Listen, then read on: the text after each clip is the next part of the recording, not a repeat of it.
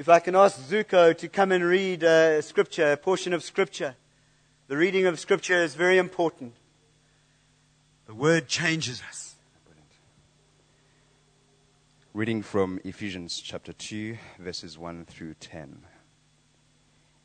And you were dead in your trespasses and sins, in which you once walked, following the course of this world, following the prince of the power of the air, the spirit that is now at work in the sons of disobedience, among whom we all once lived in the passions of our flesh, carrying out the desires of the body and the mind, and were by nature children of wrath, like the rest of mankind. But God, being rich in mercy, because of the great love with which he loved us, even when we were dead in our trespasses, made us alive together with Christ. By grace you have been saved, and raised us up with him, and seated us with him in the heavenly places in Christ Jesus, so that in the coming ages he might show the immeasurable riches of his grace and kindness toward us in Christ Jesus. For by grace you have been saved through faith, and this is not your own doing. It is the gift of God, not a result of works, so that no one may boast. Hallelujah. For we are his workmanship, created in Christ Jesus for good works, which God prepared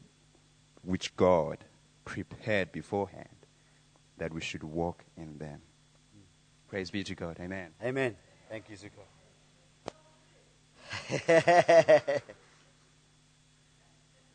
So last week we had Jeff Love sharing on verse 10.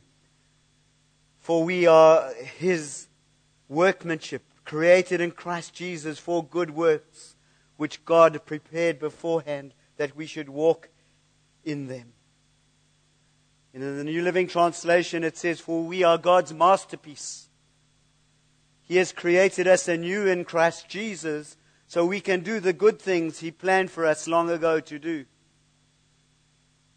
And he bought some canvas, and he cut them up into little squares.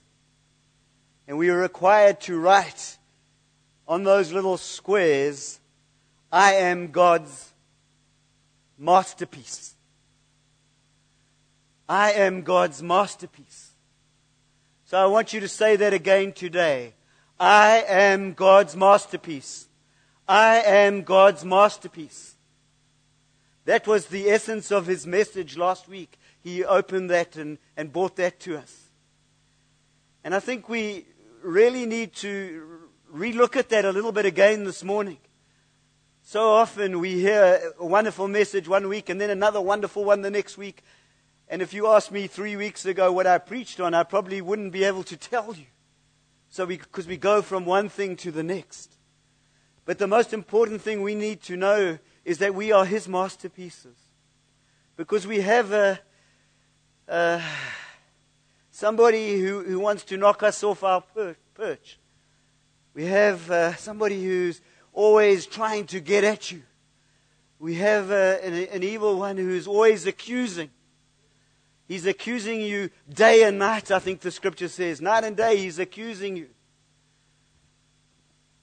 And the good news today is that you are his masterpiece, that you are his workmanship. That's done and dusted. That is what God has done in your life if you have accepted Jesus Christ as your Lord and Savior. And it's wonderful because that verse in verse 10 comes from chapter 1 and chapter 2. And Alex preached a few weeks ago about in him. He preached from Ephesians chapter 1. In him. And then it's in Ephesians chapter 2. It's we're dead in trespasses. And we are disobedient. And we are children of wrath. And the wrath of God is coming against us. And then it says, but God, who is rich in mercy. What does he do? He redeems us. He sends a Savior. He sends Jesus that we might have life. And he goes through it, and there's nothing we can do to boast about it. And then it comes to this most wonderful verse. For we are his workmanship. We are his handiwork. We are His poems. We are His chosen ones. I'm going to carry on a little bit more of that, but I want to go to one other scripture. And it's in 1 Peter 2 verse 9. And it says, but you are a chosen race, a royal priesthood, a holy nation, a people for His own possession, that you might proclaim the excellencies of Him who called you out of darkness into His marvelous light. There's this transfer from darkness into light in Peter and in Ephesians, which we've just read. And we are a royal priesthood, a holy nation. That's you and I. That's what the Scripture says about you. That we are His treasured possession. I know in the Passion Translation it reads like this. But you are a chosen treasure. Priests who are kings, a spiritual nation set apart as God's devoted ones. We are a chosen treasure. And that's taken from Exodus chapter 5. I'm not going to go there. And there's a Hebrew word called segula, which means a special treasure or possession. That's who you and I are. So I would love you to write, if you've still got that little piece of paper, I would like you to write on the back, I am God's treasure. I am His special treasure. And it was used in those days, it was to describe how you guarded your wealth. So the king would place his jewels and his treasures in a safe place. They were protected because they had extraordinary value. So your diamonds and your rings and your sapphires and rubies and your platinum and your gold would be your treasured possession. And that's what God says about you and I. We are His treasured possessions. I think Alex might have talked about we are His inheritance. We are His heirs. We are His heirs, not hairs. We are His heirs. He inherits you and I. Isn't that amazing? That the Creator of the universe, who created all this stuff, gets you and I to be His treasure. So we are His masterpiece. If you hear nothing else than that from last week and this week, and we are His treasures, then you have enough. Particularly if we walk that out in the day. We've got to walk out and chew on it and think about it and make it a part of our lives. Because as we do that, that's how we will live. We will live as treasures. We will live as His chosen, His holy ones. We will live as He says who we are. I love it in the Amplified Version. It says, for we are His workmanship, His own masterwork, a work of art, created in Christ Jesus, reborn from above, spiritually transformed, renewed, ready to be used for good works, which God has prepared for us beforehand, that we might walk in them, living the good life which He prearranged and made ready for us. It just kind of amplifies it and gives it life. That this good life, this treasure that we are, is not for ourselves. It's always to give away. We give away who we are. We were made to give ourselves away. And so that word in workmanship or masterpiece, I think it's in the Greek, it says poiema, poema. That's it is. That's who you have been made. It's a work that someone has done in your life. You are the work of someone. We have a look, and we've sung this magnificent song about God creating the billions of galaxies and creating the world. Psalm 19 verse 1 says, the heaven declares the glory of God, and the sky above declare His handiwork. Wherever we look, we see trees, we see I listened to Louis Armstrong singing, What a Wonderful World. I see trees are green, red roses too. So I heard him, and he's got that gruff voice, and he just does it so well. God's creation. God's creation. I want the sound people to put something on my voice so I sound like Louis when I sing next time.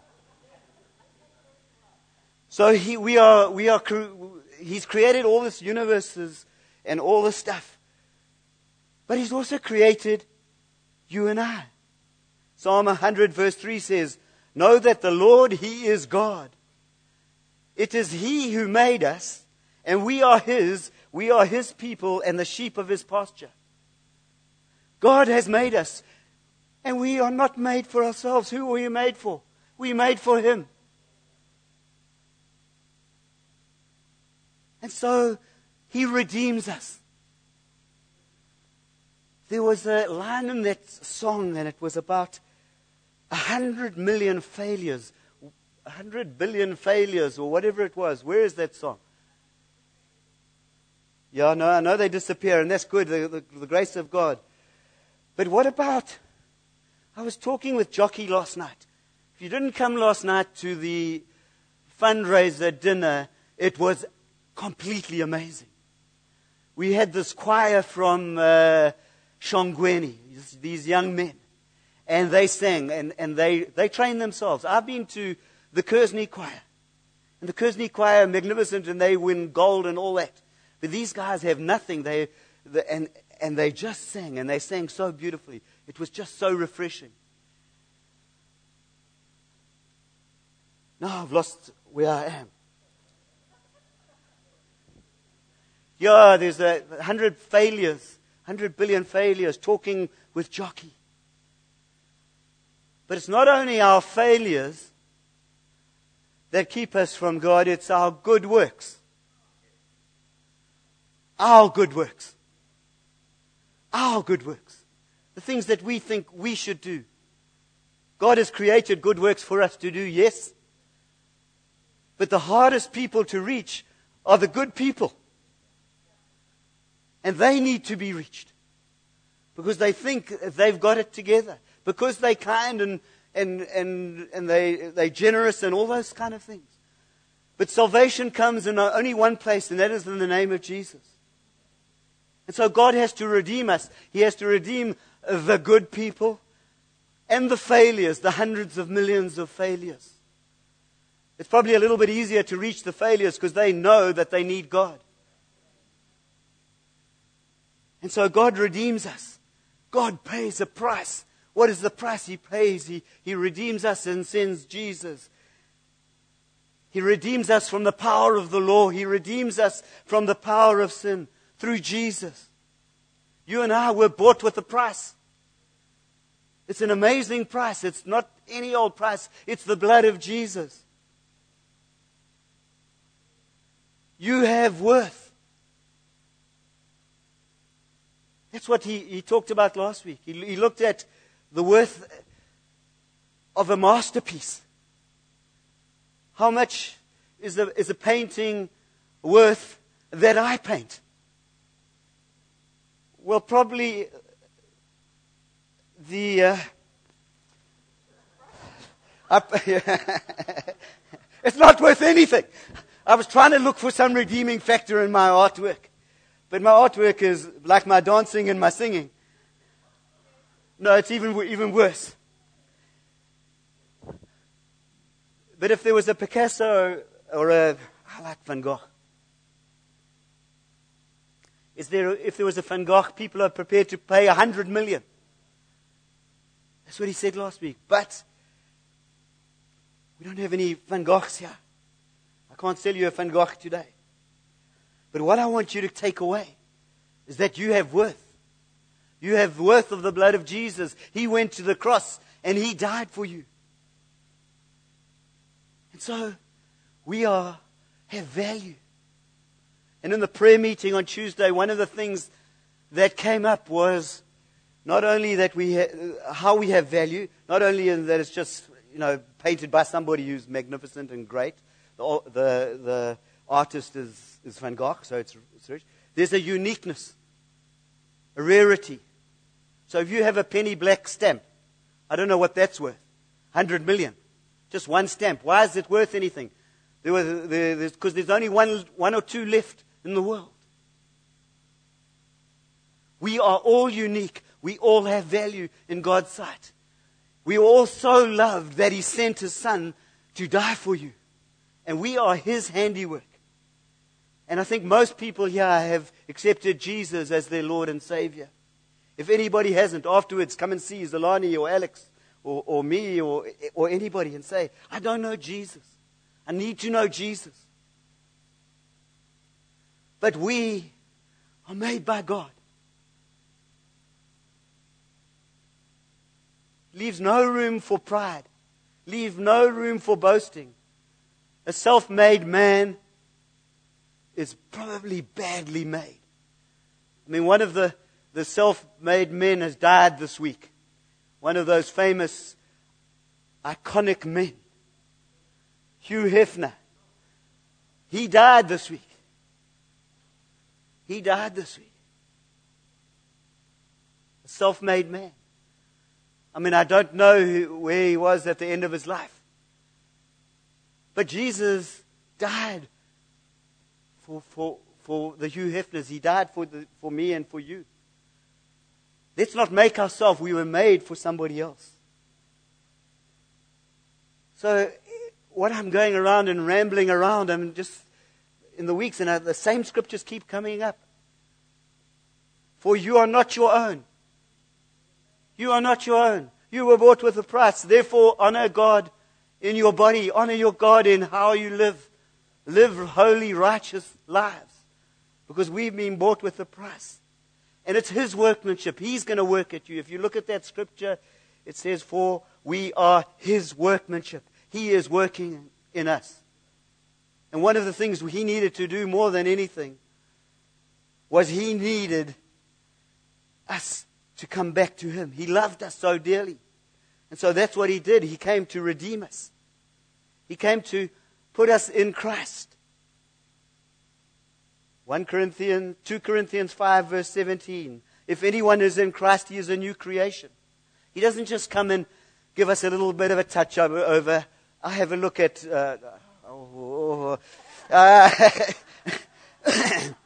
there's no paint jobs or, it's just... It's a complete recreation. Yeah, good call. I didn't go there. That was a miracle. I am progressing in life. I would like lunch, so that's why. God rewards those who there's a reward if you. Yeah. Now I'm getting really into trouble now. But we were created in Christ Jesus. We are His creation for Him. What does He want us to be? He wants us to be Christ-like. He wants you and I to be Christ-like. And that was the problem with the fall. When we look at in the beginning, what did Jesus do? What did God do? In Genesis 1:26, He says, then God said, let us make man in our image after our likeness. That's after He had created all the heavens and the earth and the trees and the fields and all the stars and then He creates man. And it's all good. Until this point, it's like kind of very good. And we are created in the image and likeness of Him. So what are we created for? To worship Him, to praise Him. We're created to love. If I asked you what is one of the main characteristics of God, you would probably say God is love. And that's who we were created originally. Before the fall, we were created to be loving beings. And when God would have looked at us, He would have seen some of Himself in us. Because we would reflect Him. Because we were created in His image. And so He looks around and He sees nothing comparable to Adam. You and I were not created for evil. We were created to know Him, to walk with Him, and to tend the garden and love each other. That's what we were created to do.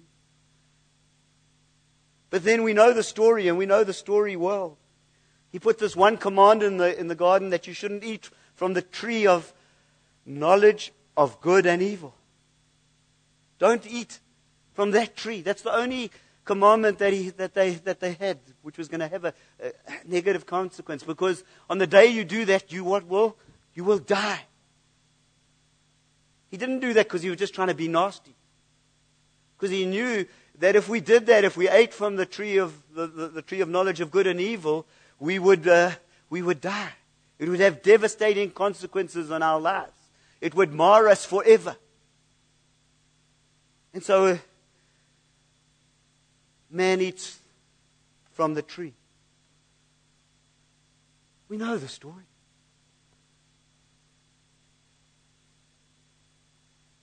And man grumbles and complains and moans and says, oh, well, it was because the woman you gave me. It was the woman you gave me. If you hadn't given me the woman, I wouldn't have eaten from the tree. So God, it's actually your fault. Passes, we try and kick for touch, pass the ball to somebody else. It's not my fault. A few moments before that, she was flesh of my flesh, bone of my bone. She was, wow, this is woman. This is my beauty.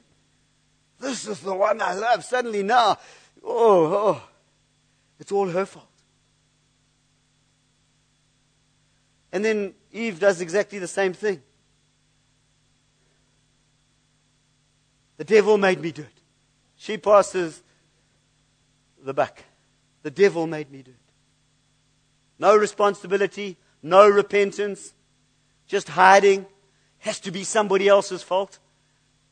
Don't you hear that when you hear people moaning about their lot in life? Well, it was because I was this, and when I was 3, that happened to me. And that's not what we were created for. So the first effect of sin really, there's probably many more, is kind of self-centeredness. There's a self-consciousness, there's a self-justification, there's a self-protection, there's a self-defense, there's self-serving, it's me, me, me, me. There's only 3 important people in this world, me, myself, and I. So when we in Adam, unfortunately, we all were included in Adam. When Adam ate, we ate with him, and we became self-serving and self-centered. And that's why Jesus came and died for us, to redeem us. He came and walked and modeled a completely different life. He walked completely in love. He modeled the life which you and I are meant to walk. We are meant to be like Jesus. Romans 8, we are to be conformed into the image of His Son. That's what He wants you and I to be. When we look at what we are, that means we lay down our lives. We sacrifice ourselves. In Luke chapter 9, verse 23, if anyone would come after me, let him deny himself and take up his cross daily and follow me. Why would Jesus say that you have to deny yourself? Why? Well, you deny yourself because you were never made for you. You were made for Him. You were made to worship Him. You were made to seek His kingdom and His righteousness. You were made to bring a difference to this world. Whether it's in a business place or whether it's on as a teacher or as a sweeper or whatever you do, you were made to make a difference. We work not for ourselves. We don't even work for our bosses. We work for the King. You were never made for you. You were made for the image of God. And what does the image of God look like? It looks like in 1 Timothy 1 verse 5, he says, but the goal of our instruction is love,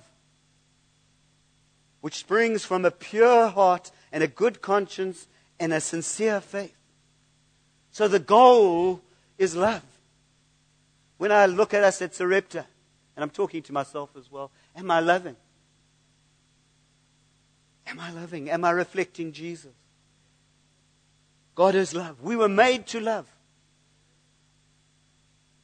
Who's got a microwave at home? Quite a few people have microwaves. Except for Esty and Daryl. They definitely don't have a microwave. So when you put your food in the microwave, I don't understand microwaves at all, because the plate gets a hang of hot and the food is still cold after quite a long time. But that's not the point. The point is microwaves warm up stuff and you can cook stuff, and that's absolutely great.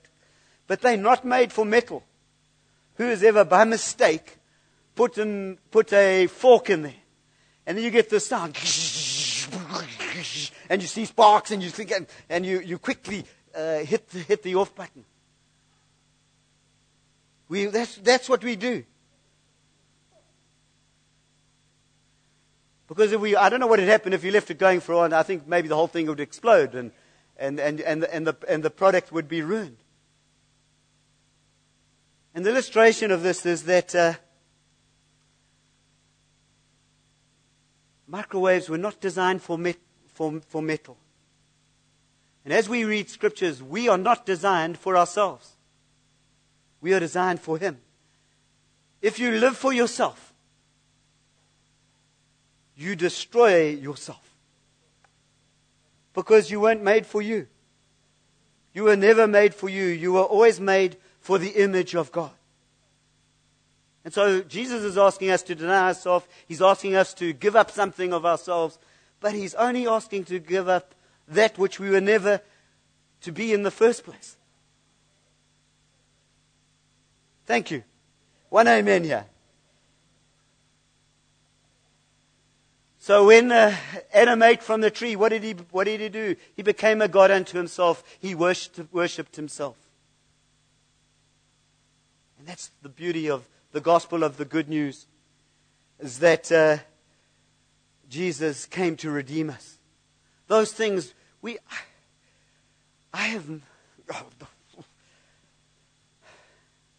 as we look at humanity and we look at the fallen humanity, it is so far fallen from where God intended it to be that it's almost unrecognizable. And I have a look at the debates of the homosexuality thing. And I have a look and I see that was not who we were created to be. That's part of the fall. And if you read in Romans, it's part of the choosing to ignore God. He hands us over to ourselves. And that's where humanity is at in this world. You read the newspaper and you see what happens, and you're just horrified. We are just horrified. There's just so much evil just exploding wherever you look. So somebody said I'm glad to see you all here, because last week, the 23rd, somebody said was the end of the world. But we're all here today. But we do know the world is coming to an end sometime. And as we see the days growing darker, we know that the Lord is coming. And as we grow in Him and as we walk holy in Him, we can hasten the day that He comes. If we live righteous, holy lives, we can actually hasten the day that He comes. So, what we think is normal is not normal, because it's living from self-centeredness. Right from when we were born, right from when we came out of our mother's womb, the first thing we did was,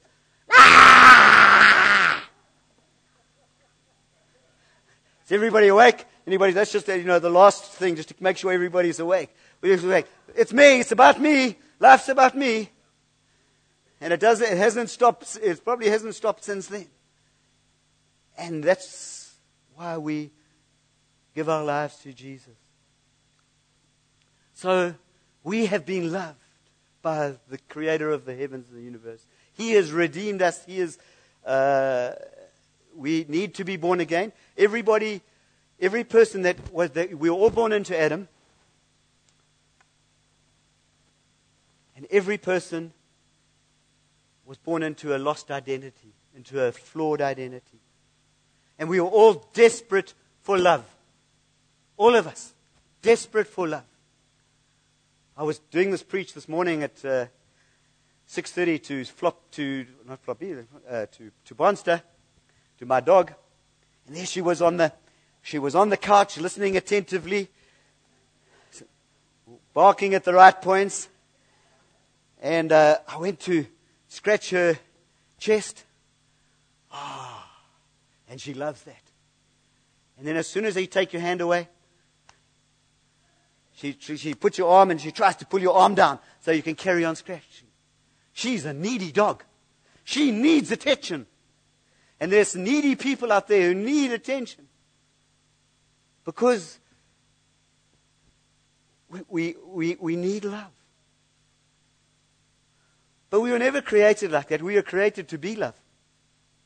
And as we love, then we receive. Jesus says it's better to what? Yeah. See, you guys know. You guys are well taught. Now just go and do it.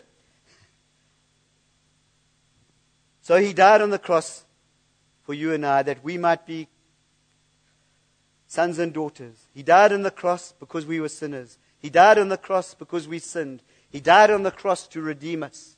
He died on the cross to bring us back to the image of God. And so that's what He's done.